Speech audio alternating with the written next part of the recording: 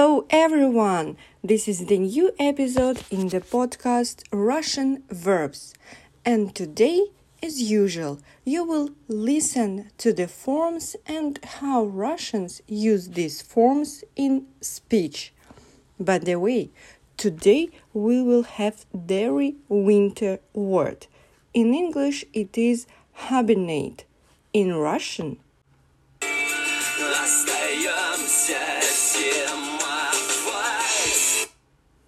yes, the verb for today is зимовать. To stay for winter, to hibernate, so to live in winter places or to stay somewhere in winter time. The verb зимовать. Continue listening and you will know how to use this verb in speech.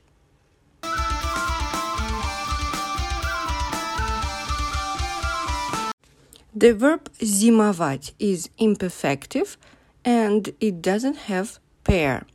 Не все птицы остаются зимовать в Сибири. Present tense. Я зимую, ты зимуешь, он зимует, она зимует, мы зимуем, вы зимуете, они зимуют. Я же зимую только вторую зиму. Опыта еще нет. Ты одна зимуешь в этой глуши. Здесь, кроме нас, никто не зимует. Они улетели в сказочную страну, где зимует лето. Зимуем мы достаточно спокойно, не голодаем. Где вы зимуете в этом году? Он вам обязательно покажет, где раки зимуют. Oh, by the way, this is the idiom показывать, где раки зимуют. Russian people use it to treat to severe thrills as punishment for something. Very interesting idiom. Okay, let's continue. The past tense. Он зимовал, она зимовала, они зимовали. Ты когда-нибудь зимовал на крайнем севере? Семья в первый раз зимовала в Таиланде. Животные зимовали на летней кухне. And future tense. The verb зимовать is imperfective, that's why it will have complex future forms. Я буду зимовать. Ты будешь зимовать. Он будет зимовать. Она будет зимовать. Мы будем зимовать. Вы будете зимовать. Они будут зимовать.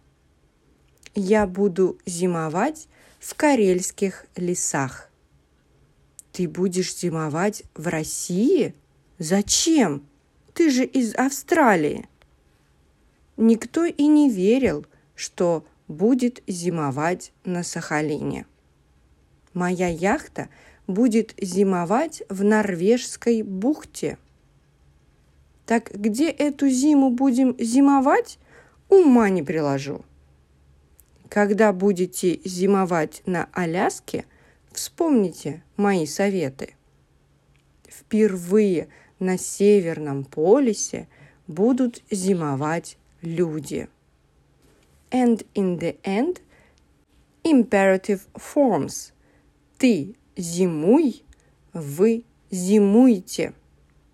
Оставайся и зимуй. Зимуйте где хотите. Это ваша жизнь.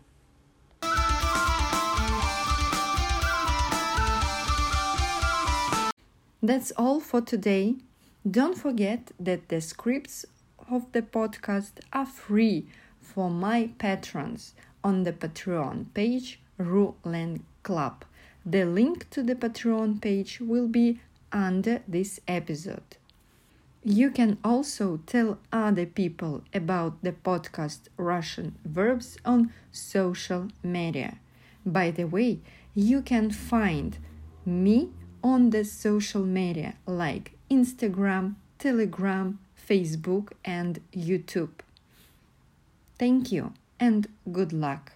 Пока-пока. До встречи.